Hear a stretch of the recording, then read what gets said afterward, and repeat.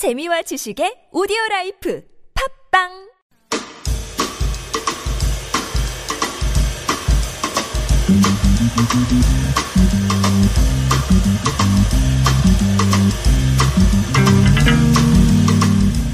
Every Sunday, we start the show with Helen Cho's hot new releases. Helen is a freelance translator and interpreter. Hi, Helen. Hello, how are you today? Good, how are you? I'm very good, thank you. So September is here. September is here indeed. Mm-hmm. Are you happy now? I am, well... You're giving me this look like, when am I ever happy? When am I? I'm always happy on Sundays. Yes. So since the last time we met, you went on a short break, a belated summer holiday to London, I right? did, yes. So did you bring us anything interesting to share? Yes, I've got some break? Yes, interesting story about this guy that I met on the banks of River Thames on the South Bank. A guy. Well, I should say a poet. Okay. He was actually hiring himself out. Uh-huh. So he was sitting there with a sign up that said "Poet for Hire." Uh-huh.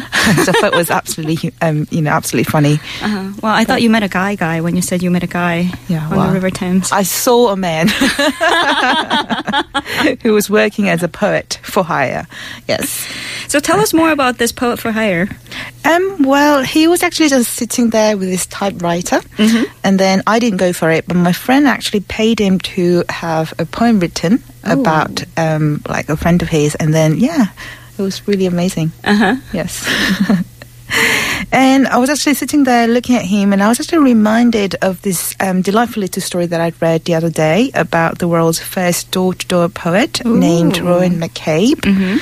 He is apparently the second person in his family to go to university and the first to try and carve out a career in the arts. And he also works as a journalist. So how does door-to-door poet work? Is it like canvassing or missionary work? Does he write poems for you on the spot, or is there more of a time delay?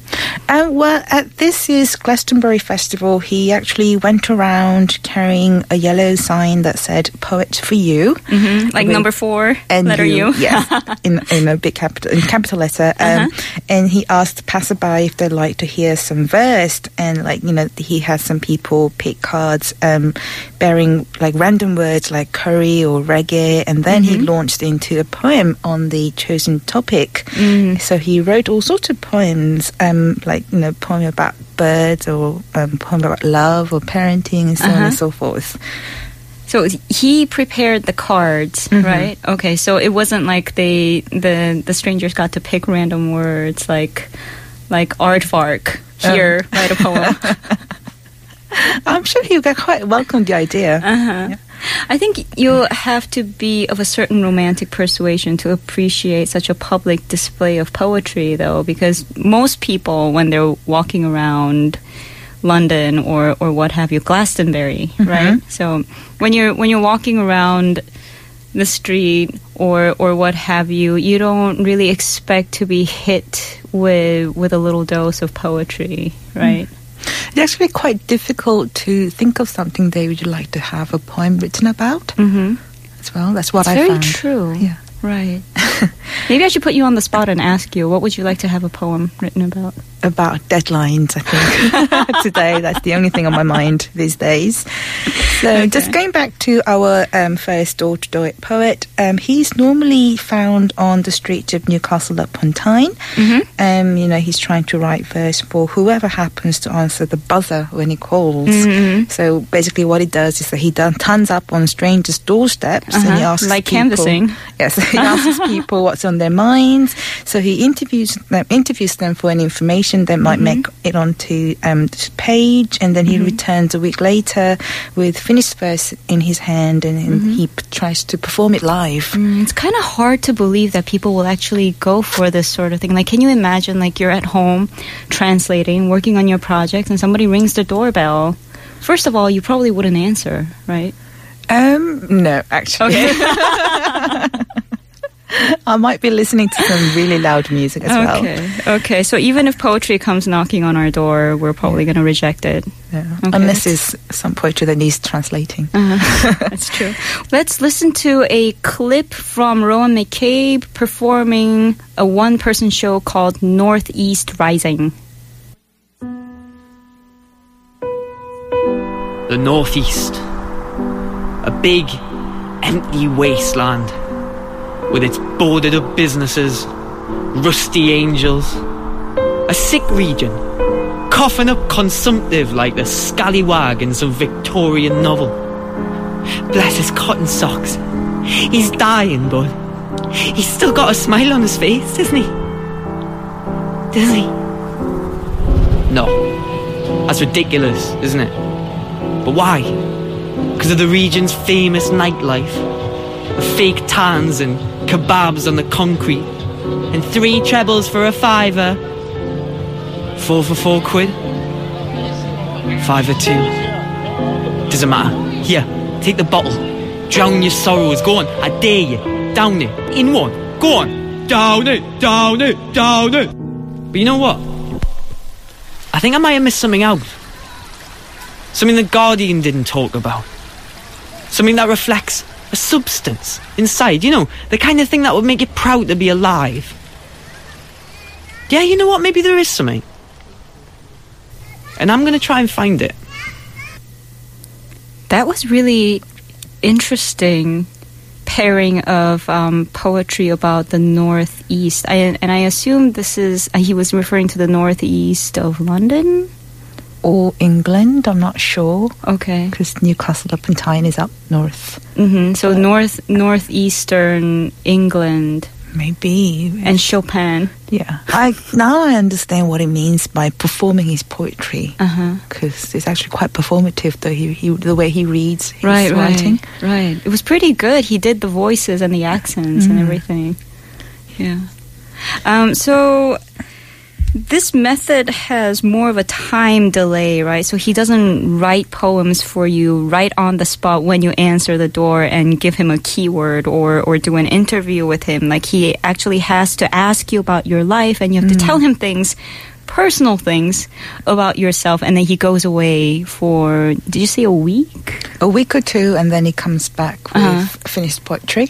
And he performs it for you, sort of like that. Just like that, yes. Isn't that amazing? That is amazing, but does he get paid? He doesn't. On his very first excursion as a door-to-door poet, he went around to the house of an older lady who was very suspicious, and she asked him what he was selling, and then he tried to explain that his poems were free, but then she shut the door on him anyway.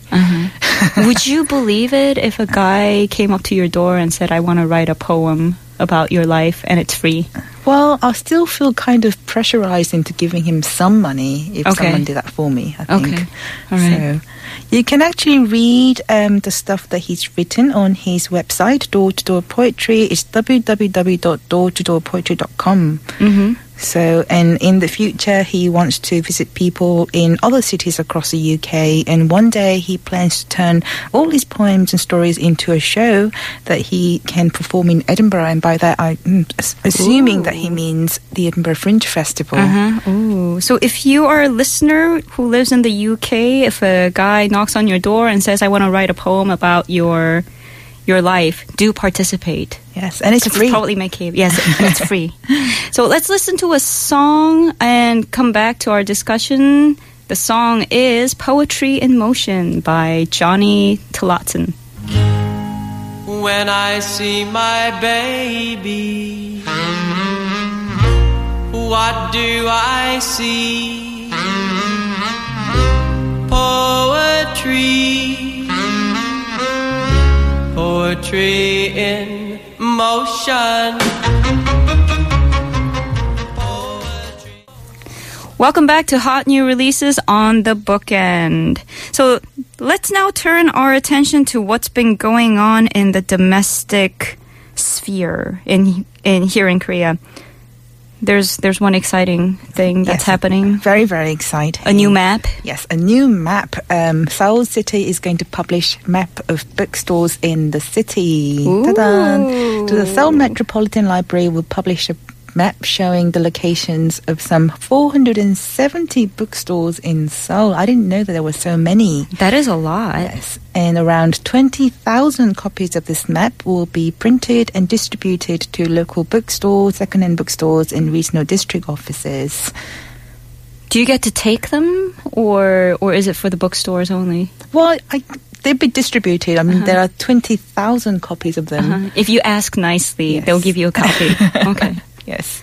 So that's actually really a great idea, but if it's a map and the locations of the stores are on the maps, it's either going to be very tiny and hard to read, or it's going to be a gigantic map. It is actually quite large. The map is about 87 centimeters wide and 60 centimeters long. So Practically a blanket. yes, can you imagine just pulling one out on the street if you have to find a particular bookstore? When you're on a date, Yes, you're like, we are going here, and then you open up this giant can't see the cape of a map. You're like, we are going here. Yes, so on one page of this gigantic map, you can find 380 large and small bookstores and 90 second-hand bookstores. And on the other side, on the reverse side, the map has name and address of each bookstore, so you can actually look them up when you need them.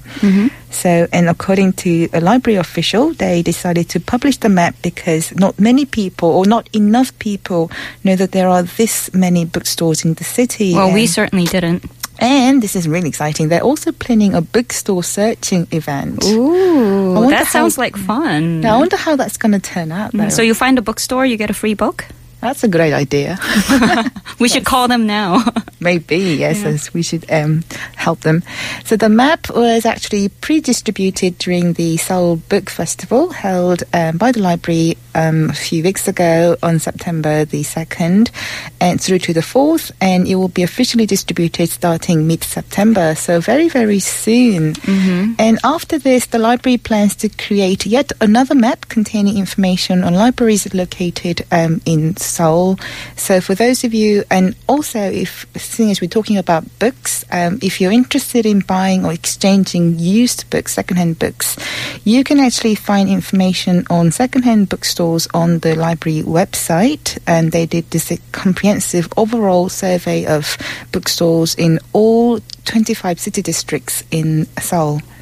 I think this will be a very useful thing to have on a phone application when you're out and about and you urgently need to pop into a library or a bookstore. Can you think of, it starts raining, you need to go to a bookstore. Yes, or maybe if you have, like, I don't know, some time to spare waiting for a friend or something. Like if your friend is an hour late for some reason, you're like, oh, I'll just pop by the bookstore and I'll wait for you there. 10 minutes late, even. Yeah. We'll post a link to that website Helen mentioned earlier, so do check it out if you're a bibliophile on a budget and need to access secondhand bookstores. And this project was actually launched back in 2013, and it was called Finding Hidden Treasures in Secondhand Bookstores of 헌책방에서 보물찾기, which sounds really amazing and really appropriate too, because it is like finding a hidden treasure. Right. First editions and out-of-print books. Yes. Right. And sometimes you have like a real bargain on books that you really, really want. Right. So you get information on used bookstores and basic information like the location, telephone number, opening hours, so on and so forth. And the service has been expanded now, and it's now called Finding Neighborhood Bookstores, or 동네 책방 찾기. So the city government has been consistently updating information to increase accuracy and they try to include more secondhand bookstores that have been initially omitted from the list. And it's all on their website, so please do go on their website and see what information they offer. Yes, this website will also be posted on our website, so do check it out.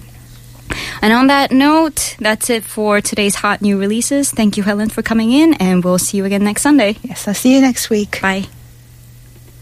Coming up next is today's roundtable, but first, let's listen to Autumn Leaves, sung by Ed Sheeran.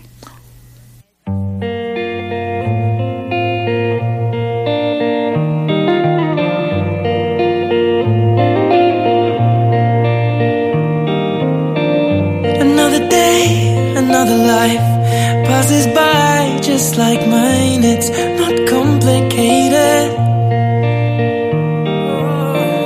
Another mind, another soul, another body to